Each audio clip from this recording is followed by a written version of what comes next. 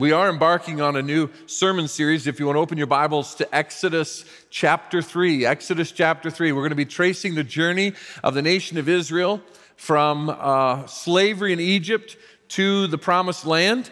And we're going to talk about obstacles that they faced along the way. And the first set of obstacles they face begins with Moses and his relationship with God and God calling him to lead his people.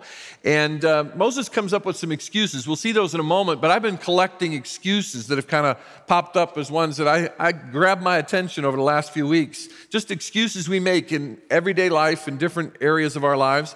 The first one is, this first excuse I came across is, I'd love to help you out, but I'm pretty sure I'll have a headache on that day. I can't go to the gym. My cat needs me to sit on the couch with him. I didn't procrastinate. I just decided to do it at a more convenient time. This is a twist on an old one. My dog ate my motivation. I would have been on time, but I got lost in the path of least resistance. My favorite exercise is a cross between a lunge and a crunch. I call it lunch. This is my absolute favorite one. I'd agree with you, but then we'd both be wrong. Now, in our journey of life, there are obstacles we face. And we're going to look at that first kind of obstacle that many of us face, maybe even going into a new year. It's the excuses we give, this category of obstacles. And I don't know where you are in your journey with God, your relationship and walk with Him and serving Him. Maybe in 2023, every time God nudged you to take a step forward in your relationship with Him, maybe read His Word more, pray more, serve more. Maybe there was something God was calling you to love Him more, to love your brothers and sisters in Christ in the body more, love your neighbor, love your enemy more. And maybe you came up with some excuses in 2023. Maybe He's already been nudging you towards some things and whispering and calling you to some things in your life in 2024, and you're already seeing those excuses bubble up to the surface. You see, the things we see as excuses can paralyze us from moving forward in our spiritual journey. But those same things are the things God wants to use. It's the very reason why He has called us. So today we're going to see this. My excuses for not being ready to move forward for God are His reasons for why I am ready to move forward for God. The very same things that we bring to God and say, I can't do that because of this, because of this, because of this, are excuses. He turns that around. In a conversation we're going to see between God as He speaks to Moses from the burning bush and Moses has a bunch of excuses that bubble up to the surface, and God, kind of in a spiritual judo, leverages that back and says, no, Moses, that's the very reason I'm calling you to step out. Your excuse is the reason I think you're ready to take this next step. I don't know what God has been nudging you to do. Maybe you've been ignoring it. Maybe some of you are already uncomfortable because you know exactly what it is. Maybe God's going to show you how He wants you to step forward during this message or in the next few weeks of your journey, and you're going to be aware of these excuses that we can give. I know that most of us don't want to just stay stuck where we are in life or in our journey with God. We want to go from here to there. And we picture it, maybe in 2024, you picture your journey to look like this linear line from here to there. It's a direct shot. Very few of you at the end of 2024 will describe the journey that way. It's probably going to look more twisted and with some turns and loops like this journey by the time you look back. Because the reason that is there are some things that we can't control, things that happen just as a part of living in this world with its brokenness and nature and living with other fallen human beings who make mistakes and sin and hurt us. And then our own failures and sins and mistakes and the way we hurt others. And even God is using good, bad, and ugly to shape us in the journey. But if we're going to go from here to there, we have to understand there will be obstacles. And as the nation of Israel, as we'll see in a moment, moves from Egypt to the promised land, there are many obstacles. As a matter of fact, in that journey, you might know that it took 40 years to go from Egypt to the promised land. If they had gone directly in kind of that straight line from here of Egypt to there of the promised land, even a conservative estimate says it would have taken them 22 and a half days. Now, some of the reason they didn't get there was because of their own sin, but there were things God was doing, even in their failure, for their good and His glory and the good of others. But one of the major things we'll throw back at God are our excuses. Benjamin Franklin said, when you're good at making excuses, you seldom are good at anything else. The leadership consultant, Jim Rohn, says, if you really want to do something, you'll find a way. If you don't, you'll find an excuse. Now, in Exodus 3, if you're there in your Bibles, maybe you have a hard copy, a digital copy on your mobile device. In Exodus chapter 3, I want to set the setting here. This is a time that is 1,500 years before Jesus was born. The nation of Israel has been living in Egypt for 400 years. When they first arrived, it was a blessing. They were given the best land. They were cared for by Pharaoh, but over the centuries, things had changed, and now they had become the slaves in Egypt. And God's people were under pressure, and they were oppressed, and they're crying out to God as you read the first 2 chapters of Exodus. They're crying out to God, who they feel like has forgotten them because it's been 400 years of silence from God. God hears, and he has in mind an individual named Moses that we meet here in chapter 3 of Exodus. You might remember that the Egyptians were threatened that the Israelites were growing so fast, they felt like if they had too many males born, they would overthrow the Egyptian empire. And so they at a certain point had been killing baby boys born to the Israelites to keep them under slavery and not to let an army develop within them. And Moses had been taken by his mother and put in a basket, left in the Nile River. Pharaoh's daughter came along, which is what I think his mother had hoped for. She'd been watching. Pharaoh's daughter takes the baby, wants to keep it for her own, but she takes it to its very mother, Moses to his mother as a baby, and his mother gets to raise him for 3 or 4 years and nurture him in the truth of God and God's people.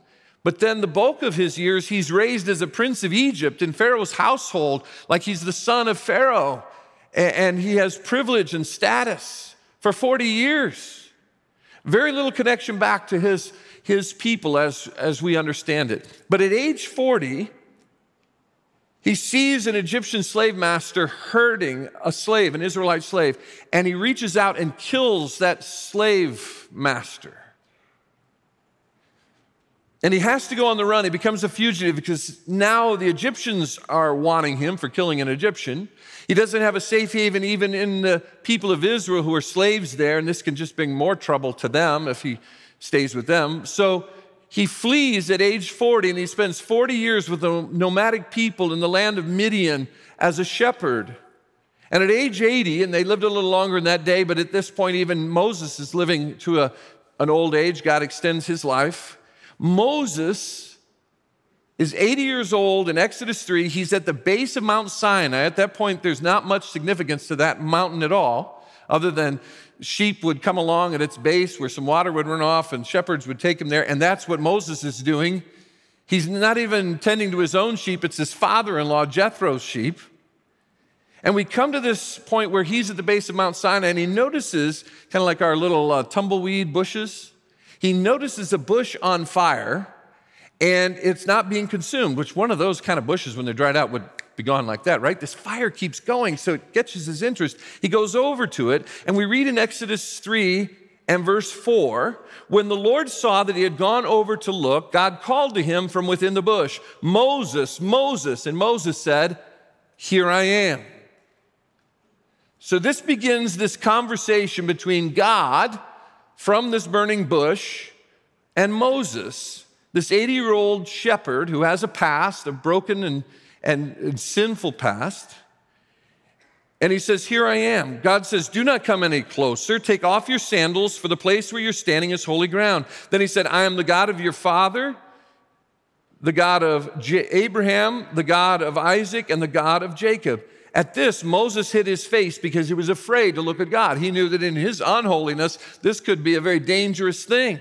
The Lord said, I have indeed seen the misery of my people in Egypt. I have heard them crying out because of their slave drivers, and I am concerned about their suffering. So I have come down to rescue them from the hand of the Egyptians and to bring them up out of the land into a good and spacious land, a land flowing with milk and honey, the home of the Canaanites, Hittites, Amorites, Perizzites, Hivites, and Jebusites. And now the cry of the Israelites has reached me, and I have seen the way of the Egyptians, the way the Egyptians are oppressing them. And so now go. I am sending you to Pharaoh to bring my people, the Israelites, out of Egypt. This is a lot for Moses to take in. God has a plan for him that's very different. Here he's at 80 years old, and he's trying to just take care of some sheep, and God says, I've got a plan for you. So God is calling him to take a step forward. For some of you, it could be a step forward that God has for you in 2024 of reading God's word, praying more, getting into a small group, going on a short-term mission trip, reaching out to your neighbor and sharing your faith, coming alongside a coworker going through a painful health battle. And maybe it's serving in the parking lot here at Calvary, or serving in our care ministry, or ministering to children or students. Maybe God is nudging you to join a small, I don't know what it is, but God is going to be speaking to you, nudging you, whispering to you to move forward in your walk with him and in your service for him. And I just guess that most of us will come up with some of the same kind of excuses Moses has when God calls him to lead his people. Look at verse 11 of Exodus 3. But Moses said to God, who am I that I should go to Pharaoh and bring the Israelites out of Egypt? Who am I? That's our first excuse. Who am I to do this? To be there, to give this, to serve in that way. Who am I? The first excuse Moses made is the same excuse that's often our first excuse. I'm not important enough. I'm not important enough. He really doesn't have any credibility or importance among the Egyptians nor among the Israelites. And he's saying, I'm a shepherd. I've been gone 40 years. I don't even know the contemporary culture and what's going on there in Egypt or with the Israelites. I'm not important enough to go and tell Pharaoh, God says, let my people go. Look at God's response in verse 12. And God said, I will be with you, and this will be the sign to you that it is I who have sent you. When you have brought the people out of Egypt, you'll worship God on this mountain. A few months, a few weeks from now, you're going to be here with perhaps it might have been as many as 2 million people. And this will be the confirmation when you're here that I am indeed God and I am using you. But he says, I am with you. I will be with you. Those are some of the final words Jesus said to his disciples when he sent them out to make disciples of the nations. He said, now I'll be with you to the end of the age. So Moses and our excuse is often, I'm not important enough. But God says, that's the very reason I'm going to use you, Moses. It's not who you are, but who I am. You might say, I'm not important enough. I'm not spiritual enough. I'm not qualified enough. The reality is, God says, this isn't about who you are. This is about who I am. Who I am. When I got to be a teenager and even into my early adult years, I really wrestled with self-esteem. I really struggled to understand who I was in Christ. And so it was hard for me to envision God using me in any way, and I still struggle with that. Believe it or not, I'm basically an introvert, and so I feel uncomfortable in a number of settings, and often I feel like I'm not important enough to do what God is asking me to do. Maybe some of you feel that same way. But God says that's the very reason, Shawn, that's the very reason that he wants to use us. It's because it's not about us, it's about him. There is a second excuse then. Moses, okay, you think, it's about you, it's not about me, this excuse doesn't work. So then he comes up with excuse number 2. Moses said to God, suppose I go to the Israelites and say to them, the God of your fathers has sent me to you, and they ask me, what is his name? What shall I tell them? What am I going to say? Now his excuse, which becomes our excuse, I'm not knowledgeable enough.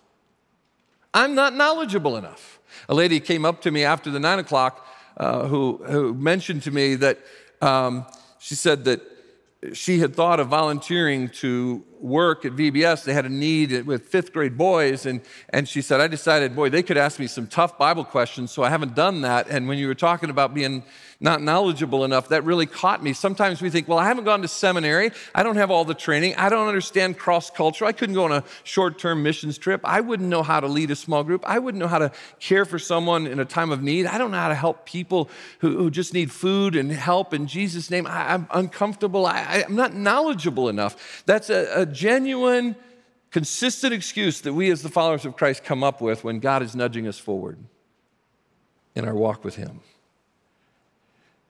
God has an answer. God said to Moses, you say you don't know who I am, you don't have the knowledge or education you need? God said to Moses, I am who I am. This is what you're to say to the Israelites. I am has sent me to you. God also said to Moses, say to the Israelites, the Lord, the God of your fathers, the God of Abraham, the God of Isaac, and the God of Jacob has sent me to you. This is my name forever, the name you shall call me from generation to generation. He answers his specific question. He says, you tell him I am sent you to them. By the way, did you notice he doesn't say, who do I say to the Egyptians sent me to them? He says, to my own Israelite brothers and sisters, who do I say this to? Because he'd been raised in Pharaoh's household, had been with the Midianites. So while he has an understanding of the God of Abraham, Isaac, and Jacob, he's heard about many other gods. And he says, in whose name am I going to go? And God says, tell him, I am has sent you. Then God goes on in the next few verses there, after verse 15, further into chapter 3 there, and tells Moses, look, I understand you want to know who I am, but let me also give you some information, give you some knowledge to help you, that you're going to go, Pharaoh's going to be a jerk and say no, I'm going to put pressure on him, and finally he's going to say, please go, get out, and we're going to give you all the silver and gold we have. And then you'll meet me here at Mount Sinai. You worship here, like I said. But his main concern is that Moses understand the name of God. And in Hebrew, when he says, tell him, I am sent you, that combination I am that's used in the Hebrew is the idea of the one who was and is to come, the one who transcends time and space, who's outside of all the restrictions we have as finite beings, the infinite, self-sufficient, self-supporting, self-existing God of the universe, the one who was and is to come, has sent me to you. That's interesting. When Jesus walked on earth, was ministering, one of the things that riled up the religious leaders is he claimed to be that I am. On 9 occasions, he used the same kind of language we see here in Exodus 3 in Hebrew. He used, and in Greek it's ego eimi, which is an emphatic I am. And even in Greek, when it's in this form, it means the one who was and is to come, who stands outside of time and space. And so Jesus would even link himself with this great statement of I am, linking himself to the God of the Exodus. That he was God. Eventually it would take his life. But you remember, he would say in John 6, I am the bread of life. John 8, I am the light of the world. John 10, I am the good shepherd. I am the door. John 14, I am the way, the truth, and the life. John 15, I am the vine. John 11, I am the resurrection and the life. All of those statements were a way in which he equated himself with the God of the Exodus that sent Moses to tell Pharaoh, let my people go. And God hears Moses' excuse, I'm not knowledgeable enough. But again, God turns that and says, your lack of knowledge works for me. God's reason that we're ready to move forward when we think we don't have the knowledge is God says it's not what you know, but who you know. It's not what you know, but who you know. Sometimes we think we have to just get more Bible information, more theology. We just get all this stuff together, or we've got to get our act together. Even in our initial relationship with God, world religions and some flawed forms of Christianity believe that it's all about the what? How much good stuff can I stack up that'll outweigh my bad stuff? How much money can I give to a Christmas offering so that God is appeased and I can have a relationship with him and he'll forgive me and give me eternity with him? How much can I go to church? How many people can I serve? How good can I be? I got to be a little better than my neighbor, right? We make it all about the what. And God says that our relationship with him is not based on any what, it's based on who, and that's Jesus, the one who loves us and died for us, was buried and was raised for us. And when we put our faith in Jesus, it's not by works, Paul said. It's by grace through faith, God's love.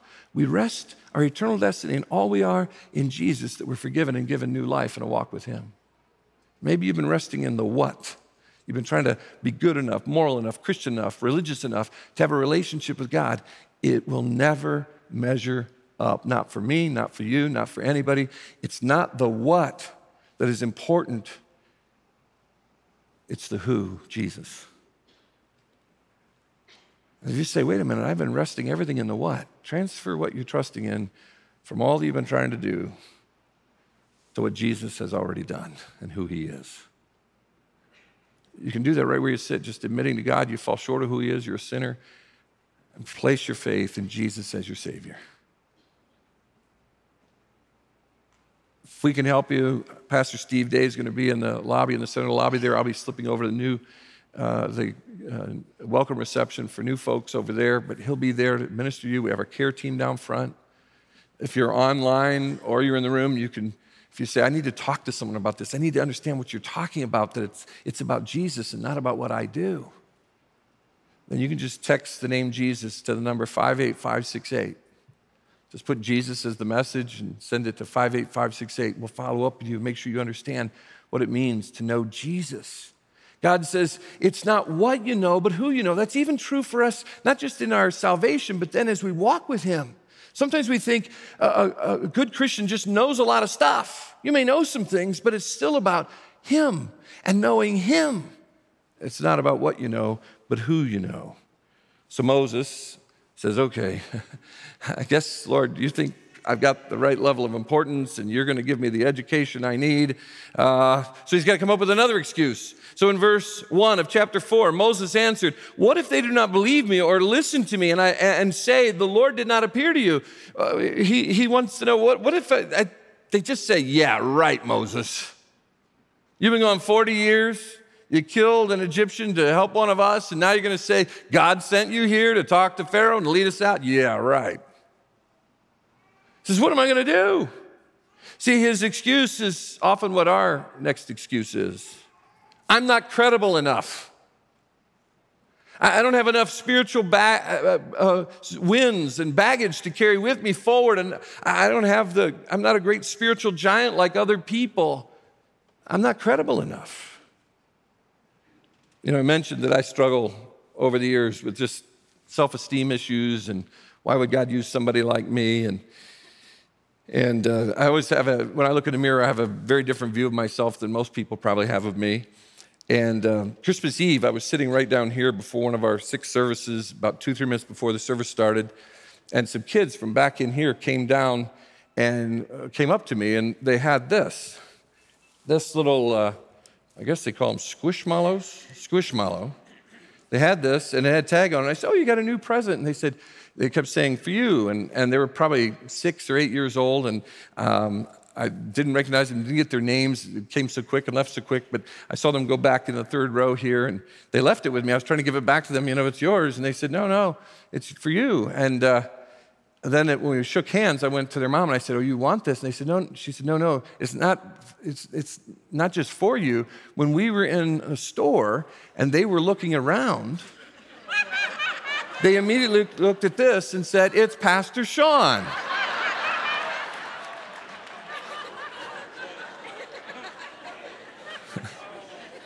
Now, this is Hermie, and you might recognize Hermie because he was a part of those couple of Rudolph the Red-Nosed Reindeer. Remember Hermie, the dentist who pulled the tooth? He was a wannabe dentist and the elf, and he pulled the tooth out of the abominable snowman's mouth, that whole thing. And it was just so funny. I found it very funny. They said me, and so she said they insisted we buy it and give it to you. They weren't saying, this is for you. I guess they were saying to me, this is you. Now, they were very sweet and very kind, but sometimes this really is how I view myself. I don't know about some of you, but you might think, I'm not credible enough. It's like I'm a squishmallow elf that couldn't make dental school, named Hermie. I don't know what it is, what excuse you would have that you're not credible enough. Maybe it's your background. I mean, Moses could say, look, I killed a guy. I was raised in Pharaoh's household. How are the Israelites going to have any relationship to me? We say we're not credible enough. But look what the Lord says in verse 2 of Exodus 4. Then the Lord said to him, what is that in your hand? Moses replied, a staff. Some versions will just say a stick. He's got his shepherd's stick. The Lord said, throw it on the ground. Moses threw it on the ground and it became a snake and he ran from it. I would too. Then the Lord said to him, reach out your hand and take it by the tail. So Moses reached out and took hold of the snake, and it turned back into a staff in his hand. This, said the Lord, is so that they may believe that the Lord, the God of their fathers, the God of Abraham, the God of Isaac, the God of Jacob, has appeared to you. And then he goes on in the next few verses and he says, if they don't believe that I am with you, using you when you throw down the stick and it becomes a snake, you pick it up, it becomes a stick again. He said, Moses, take your hand, put it inside your cloak. And so Moses puts his hand in his cloak. He says, now pull it out. And when Moses pulls it out, it's covered with leprosy. That was the curse of death. You think he ran from the snake. He panicked seeing his hand with leprosy. And God says, put it back in your coat, pull it back out. And it was completely whole again. And he says, do that if they don't believe the snake and the stick. Then he says, if they don't believe that, you go down to the Nile, their source of water, which everybody needs water to survive. You pull the water out in a pitcher and pour that pitcher on dry ground, it'll become blood. They'll believe you by then that I am with you and on your side, that you have credibility. You see, we say I'm not credible enough, but God's reason is it's not what you can do for me, but what I can do through you. Moses, it's not about what you can do for me, but what I'm going to do through you. For some of you might say, I don't know what I can do for God. God knows what he can do through you. Because it's not about what you can do for him. It's about what you allow him to do through you. Moses, he's kind of running out of excuses. I like his tone changes a little bit here now. In verse 10, Moses said to the Lord, pardon your servant, Lord.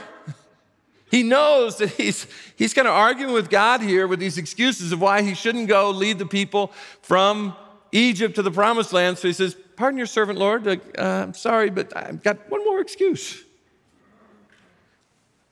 I have never been eloquent, neither in the past nor since you've spoken to your servant. I am slow of speech and tongue.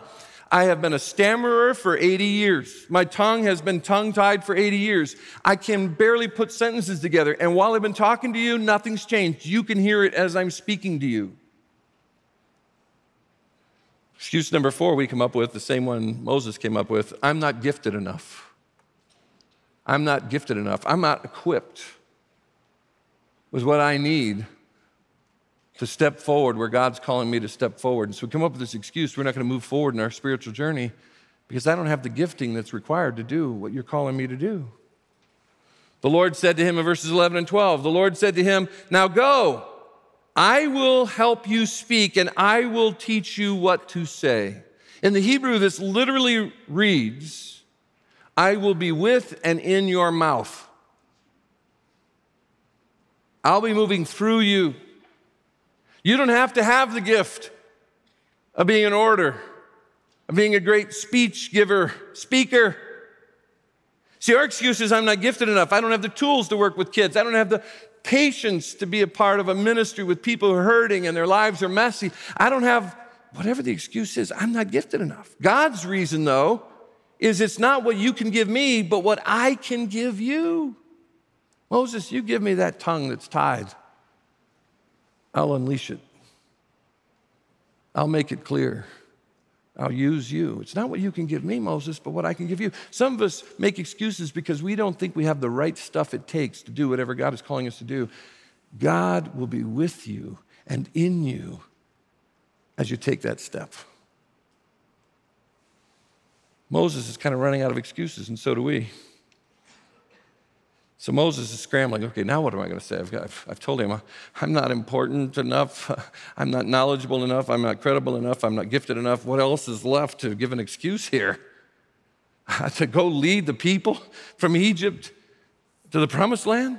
But Moses said, verse 13, pardon your servant, Lord. He's still doing that. One more? And I like this one. He really doesn't have any excuse. Please send someone else. Have you been there? Oh, I heard they have needs of somebody to work with middle schoolers. Please send someone else. Oh, I think I should take that next step and get involved in that small group, or I should join that prayer team, or I know God's nudging me to this. And when we run out of excuses, our final excuse is please send someone else. And what does it mean? We're saying to God in our excuse, I'm not convinced enough. That's what Moses is saying. I hear what you're saying. It's all about you, who you are, how you can use me, what you will give me, your credibility. I hear what you're saying, Lord, but I'm not convinced. And some of you have been making excuses about your walk with God, your serving God in such stubbornness over so long that maybe you've been just repeating over and over again for years or decades, send someone else. Use someone else. Well, we find out that Moses' words, pardon your servant, Lord, these last two responses, but him saying, send someone else, God isn't happy with that. Verse 14 of Exodus 4, then the Lord's anger burned against Moses. Now, you'd think he's about to blast Moses off the planet. Actually, he tells him how disappointed he is, but he also shows him grace. He says, okay, I'm going to use someone else, but I'm still going to use you too. He says, what about your brother, Aaron, the Levite? Means he's a priest. I know he can speak well. He's already on his way to meet you. I'm sure Moses said, he is? 40 years? Yeah, he's on his way. I've already alerted him. And he will be glad to see you. You shall speak to him and put words in his mouth. I will help both of you speak, and I will teach you what to do. He will speak to the people for you, and it will be as if he were your mouth and as if you were God to him. But take the staff in your hand so you can perform the signs with it. I hear you. You say someone else? That's your excuse? Look at God's reason why we should take that step forward. That's why he says, take the stick and go. God's reason to our excuse of I'm not convinced enough, it's not what I can do with others, but what I will do with you. I can do something through Aaron. I could have chosen Aaron and not used you, but Moses, I want to use you. This is about my relationship with you. This is about your relationship and journey with me. Okay, I can use Aaron. I will be using other people. But that doesn't take away the reality that Moses, I want to walk with you. I want you to serve me. I want to use you. And when you get to that point where you're saying, send someone else, remember this, God is going to use other people too. But he wants you to flourish and find joy and satisfaction in your relationship with him. And if you stubbornly say, send someone else, and you refuse to go, your life is going to be miserable. If God's calling you to read his word more or share your faith with non-believers and you're saying no and you're throwing all these excuses, you're going to be robbed of the joy that God wants you to have. Others are going to experience it and you're going to miss out on it. He says, okay, I can use Aaron, but I'm still going to use you.